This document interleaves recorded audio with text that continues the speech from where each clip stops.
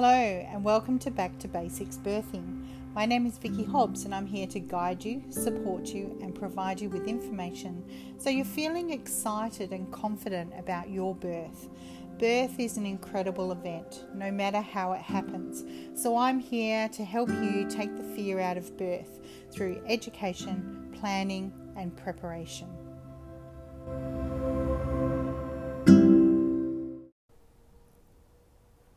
Welcome to episode 5, Every Woman Should Write a Birth Plan. So to start with, I truly believe that every woman should take independent childbirth education classes so they know what choices that they have so that they can confidently write their own birth plan. When you're birthing in a hospital, it's important to write a birth plan. It doesn't matter if someone rolls their eyes and thinks birth plans are nonsense. It's not their birth, it's yours. Antenatal classes run by hospitals are usually about the hospital, and I feel this can still be beneficial for women and their partners to know what is being offered at the hospital and also to become familiar with their procedures. All hospitals have policies, procedures and guidelines in place for their protection, but also for what they believe is for the protection of the patient as well. Notice I referred to you as a patient. Many women feel caught up in the role of being a patient, arriving at hospital, getting on the bed and being a good patient, listening to instructions and being a good patient, just doing what you're told to do. It's important to recognise that these policies, these procedures and all those guidelines are not the law. Your midwife may say, this is our policy, but she should go through all the hospital policies with you and tell you that they are recommendations or guidelines. But most importantly, she should also tell you that you don't have to consent to them. You have a choice. Women have the right to take control and ownership of their birth and their body while also preventing unnecessary routine interventions. A birth plan will ensure that the wants and needs of the mother are at the forefront of her care, rather than the wants and the needs of her care providers. The way a woman is treated and spoken to during her pregnancy, her labour and her birth can and does have a long-lasting effect on her future. Make sure your partner and your birth team are all working together to honour your preferences and make your birth the best that it can be under any circumstances. If you don't feel your care providers are supporting your birth plan, then you have a choice. Change providers to a more supportive one. Before you book your care provider, ask them questions. Show them your birth plan and ask them if there's any blocks that would prevent them from working with you and your birth plan. You are responsible for your choices.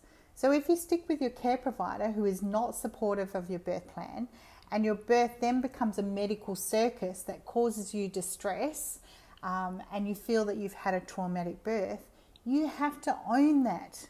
You made the choice to stay with that care provider. A birth plan does not mean that you can't change your mind later on. We all know that birth is unpredictable and nobody can tell you how your birth is going to end up. But what a birth plan does is sets a platform for discussion, informed consent and trust. You must be provided with all the information you need to make an informed choice, and that choice must be respected by everyone working with you. I've created a template for a birth plan that I'm happy to share with women. If you just want to email me, I can send that out to you. So my email is vicky@vickyhobbs.com. That's VICKI@VICKIHOBBS.com. So just drop me an email and I'm happy to share that birth plan template with you. This plan is only a guide and you can add anything or take anything out to suit your wants and needs.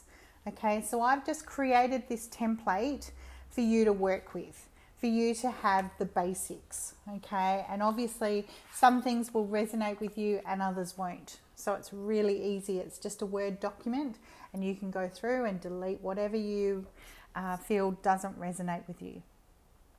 I also suggest that women read and print out a copy of the Australian Medical Association Maternity Decision Making Guidelines and attach it to your birth plan. Make a point of writing in your birth plan, the AMA maternity decision-making guidelines form part of my birth plan. There are 10 very important points there for your obstetrician and caregiver to be aware of. Point number 2, I think, is very clear on the role of the obstetrician by stating a pregnant woman's capacity to make an informed decision should not be confused with whether or not the doctor or medical practitioner considers her decision to be reasonable, sensible, or advisable. A doctor may not treat a competent pregnant woman who has refused consent to treatment. Recourse to the law to impose medical advice or treatment on a competent pregnant woman is inappropriate. This is such a powerful statement and clearly defines the doctor's roles in your decision-making processes.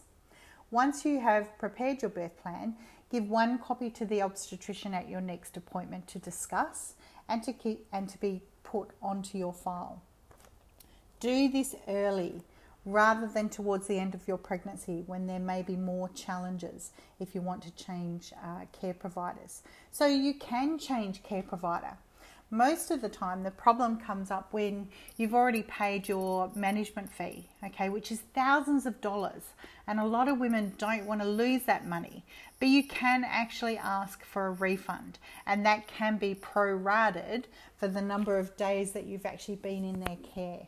Okay, so you should be able to show that by that obstetrician not agreeing to your birth plan, which means that they then are not providing you the service that you want, okay, and you are entitled to a refund.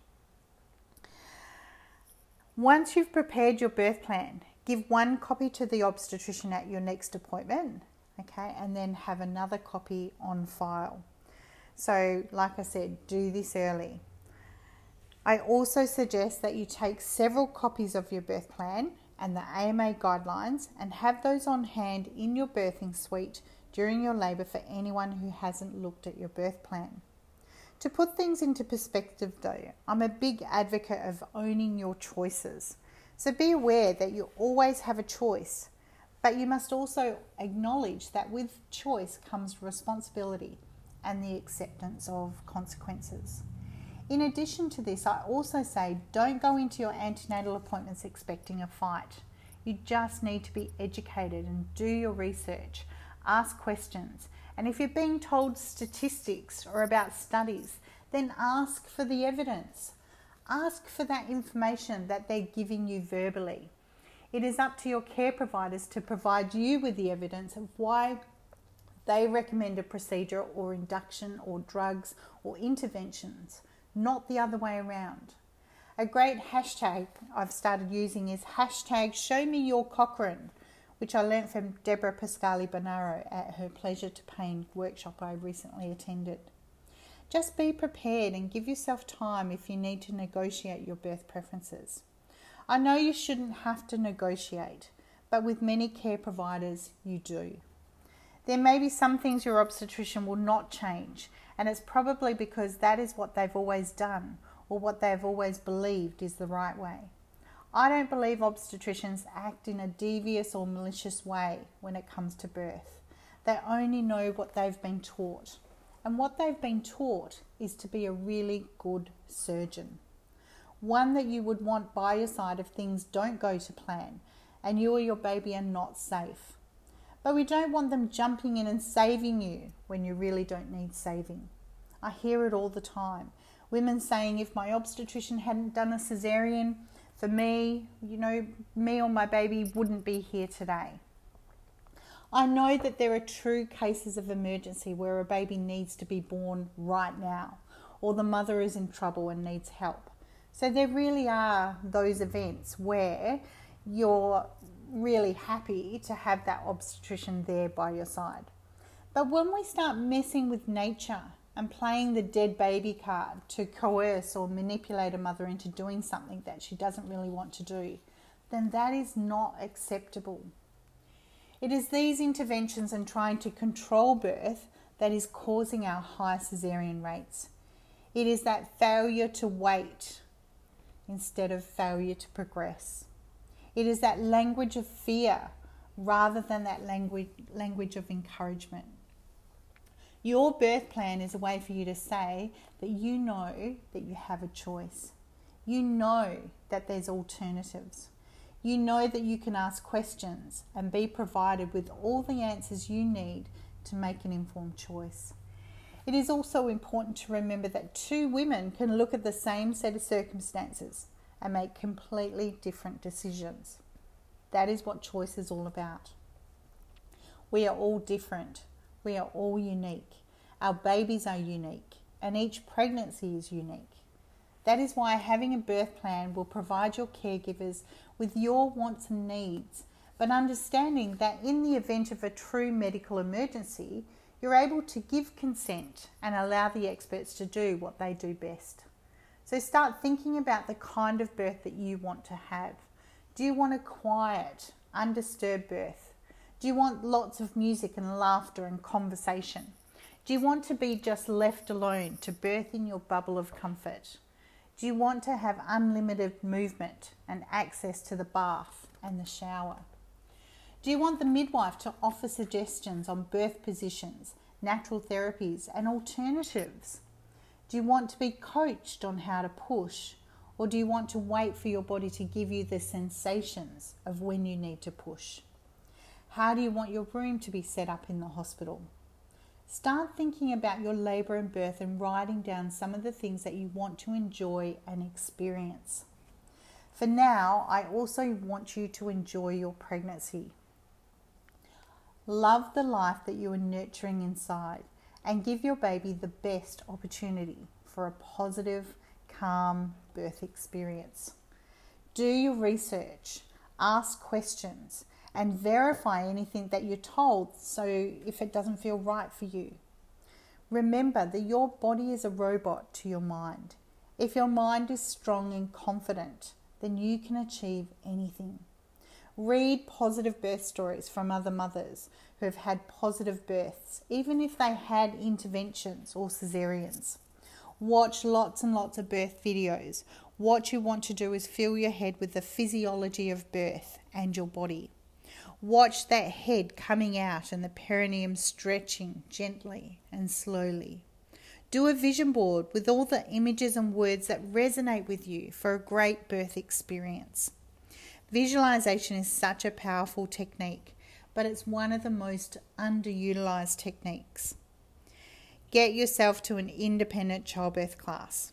Research shows that women who attended independent classes like Hypnobirthing Australia basically halved the intervention rates for their birth. You can also do my Back to Basics Birthing online class if it's too hard for you to get to my face-to-face classes. And then I'll work with you in the support group as well. There's so much that you can do to prepare, and your birth plan is just a starting point. I'm not going to wish you luck. You don't need luck. Everything you need is inside you. All you need to do is to ask questions. You need to prepare yourself. You need to get that education, and you need that power and determination of your mind and body. You can only do what you're prepared to do. I hope you've enjoyed this podcast, and I look forward to sharing more information with you soon.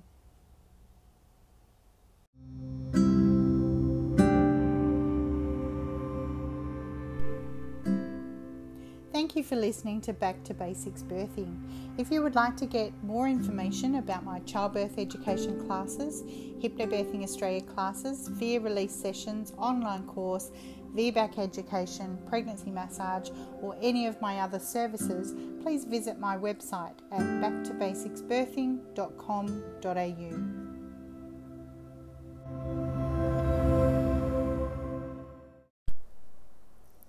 Hello and welcome to this episode of Massage and Light Touch During Labour. So massage during labour is an effective way of helping the labouring mother to relax, focus on her body and visualise. It's a very simple technique and can easily be done by the birth partner to increase the bond and the nurturing connection between the two of them, while at the same time helping to feel calm and supported during what can sometimes be quite an intense time. So one study showed that women who were massaged during labour were less anxious and experienced less pain, as well as having shorter labours and less postnatal depression than a control group of women who were not massaged. So that was a study by Simpkin and O'Hara in 2002. So the nervous system is responsible for the release of endorphins and interacts with the receptors in the brain to reduce our perception of pain. They resemble opiates in their abilities to produce analgesia and a feeling of well-being, and have been found to be between 20 and 40 times stronger than morphine or codeine. Catecholamine levels that are produced with stress and anxiety can also affect and reduce the amount of oxytocin being produced during labour.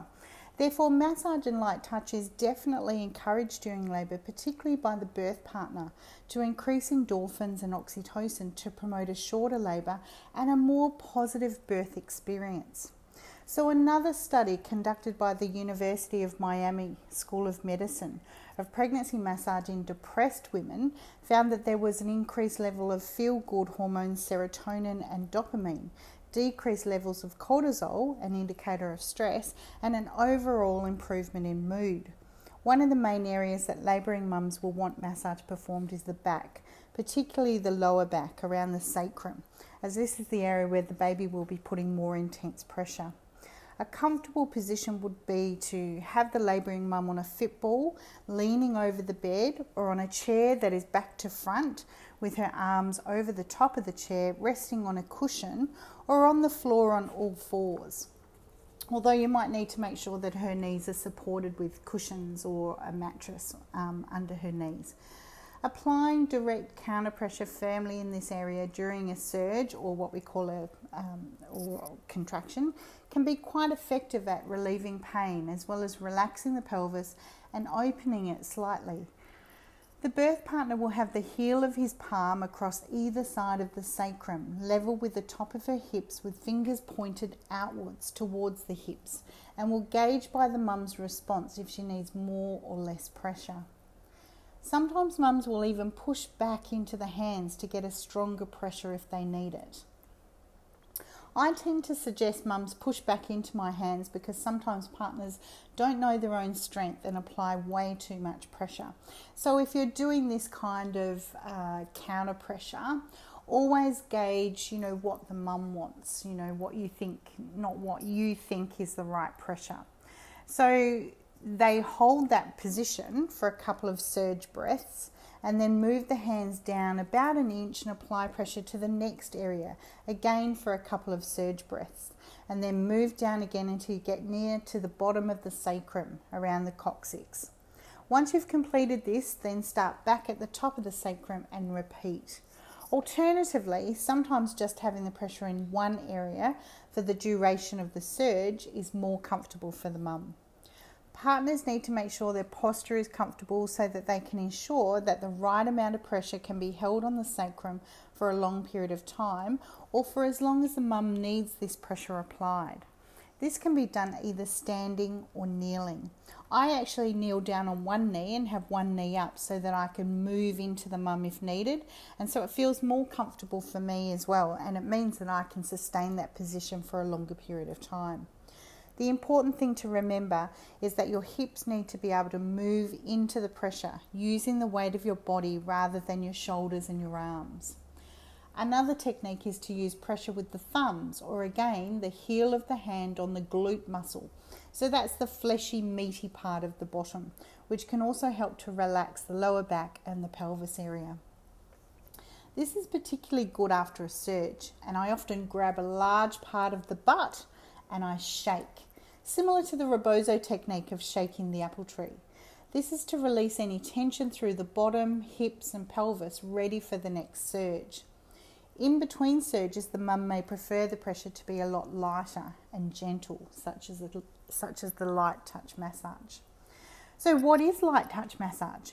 When we use light touch massage, this may stimulate goosebumps, which are the little bumps on a person's skin at the base of the body hairs, which involuntarily develop when a person is cold or experiences strong emotions such as fear, pleasure, euphoria, and sexual arousal.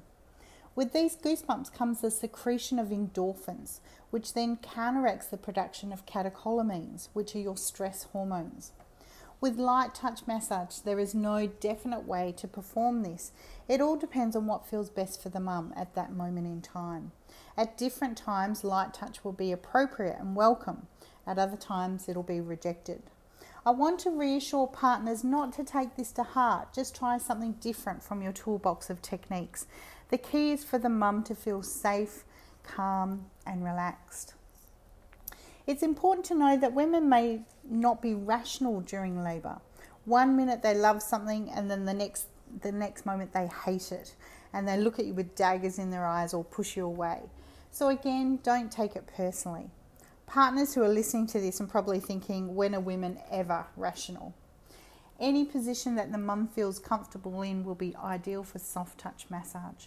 The best ways to offer light touch massage is across exposed skin while the mum is sitting on a football, leaning over the bed, or straddling a chair that is back to front, and she then leans over the back of the chair, perhaps with a pillow across the top of the chair for her arms and elbows for comfort, and her head resting on her arms.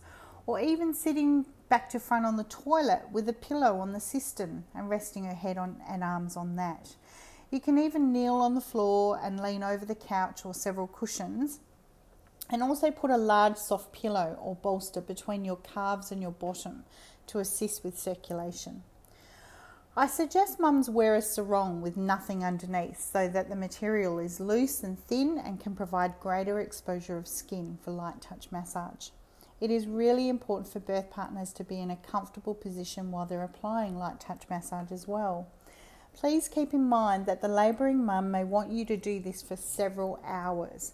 So ensure that your posture is correct and you're feeling comfortable, as hunched shoulders and your back, if you haven't got that good posture, is going to cause a lot of discomfort in your own body after a short period of time.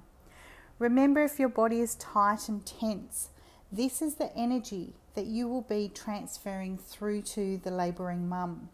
A good way of being in a comfortable position is the mum straddling a chair that is back to front, as previously mentioned, and you sitting on the birth ball behind her with the ability to move and flow freely. During labour, all the senses are heightened and become more acute. So sometimes using the tips of your fingers can cause a ticklish sensation.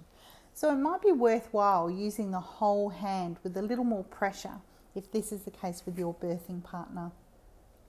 I start with both hands on her shoulders.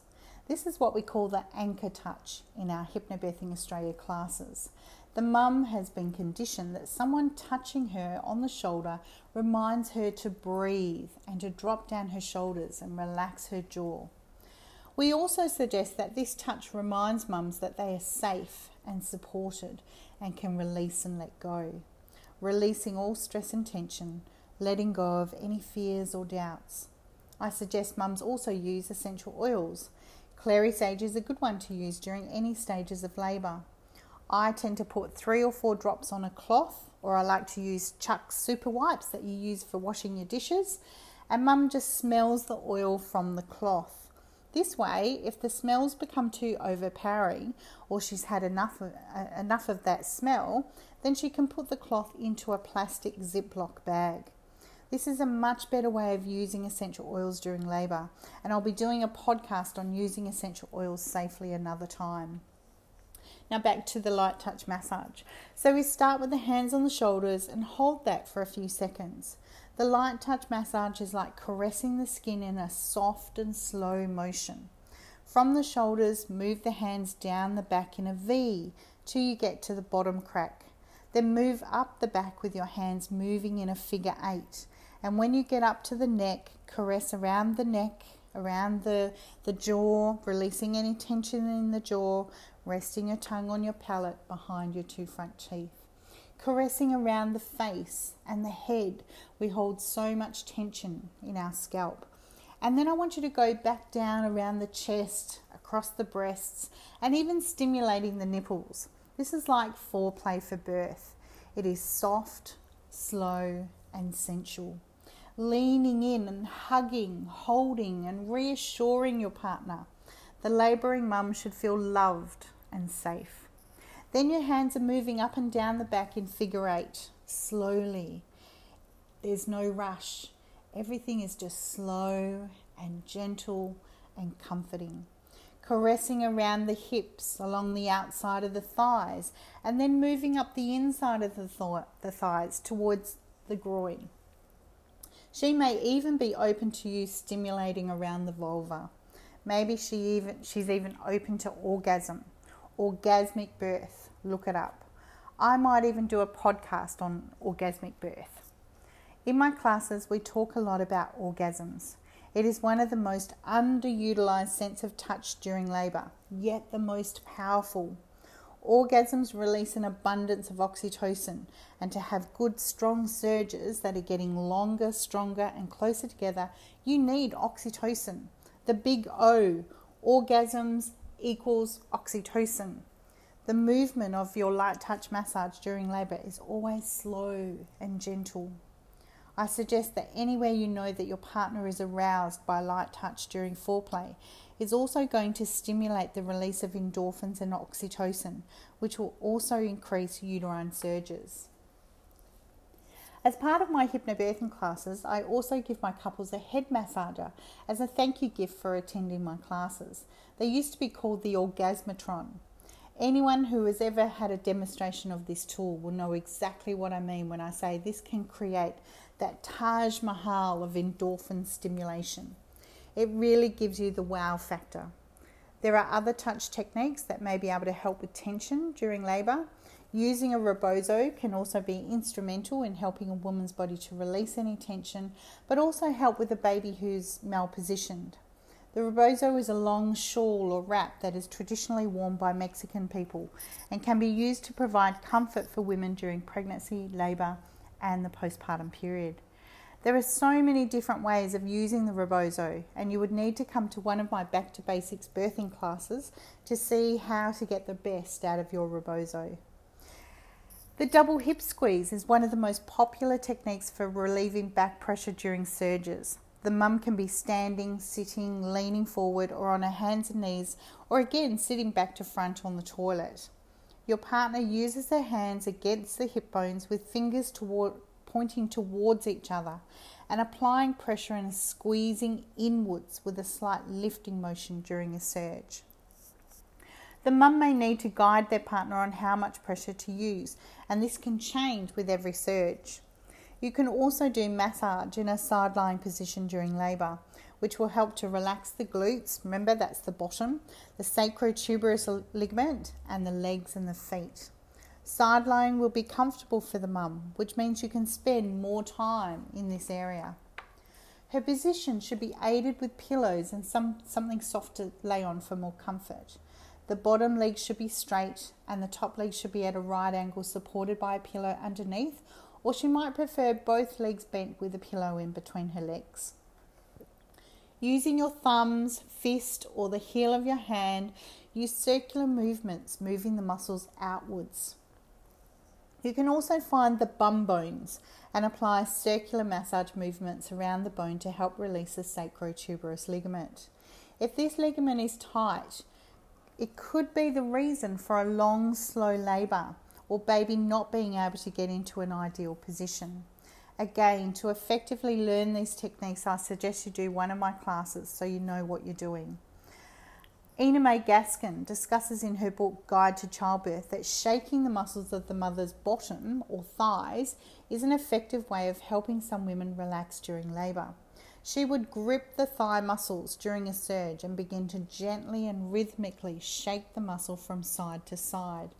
The labouring mum will start to go with the flow of that rocking rhythm, and her calves and thighs will relax, which then helps the cervix to relax and open as well. Another technique she highlights in her book is the practice called chung. This is where 2 or 3 support people would shake the labouring mum vigorously all over her body if she was having a prolonged labour. In our Hypnobirthing Australia or my Back to Basics birthing class, I also show you how to use acupressure points for relieving pain, increasing endorphins and oxytocin, and obviously for calming and relaxation to have a positive, calm birth. At some births I've been at, this is all a woman will use during her labour. Massage, acupressure and breathing, along with encouragement and love.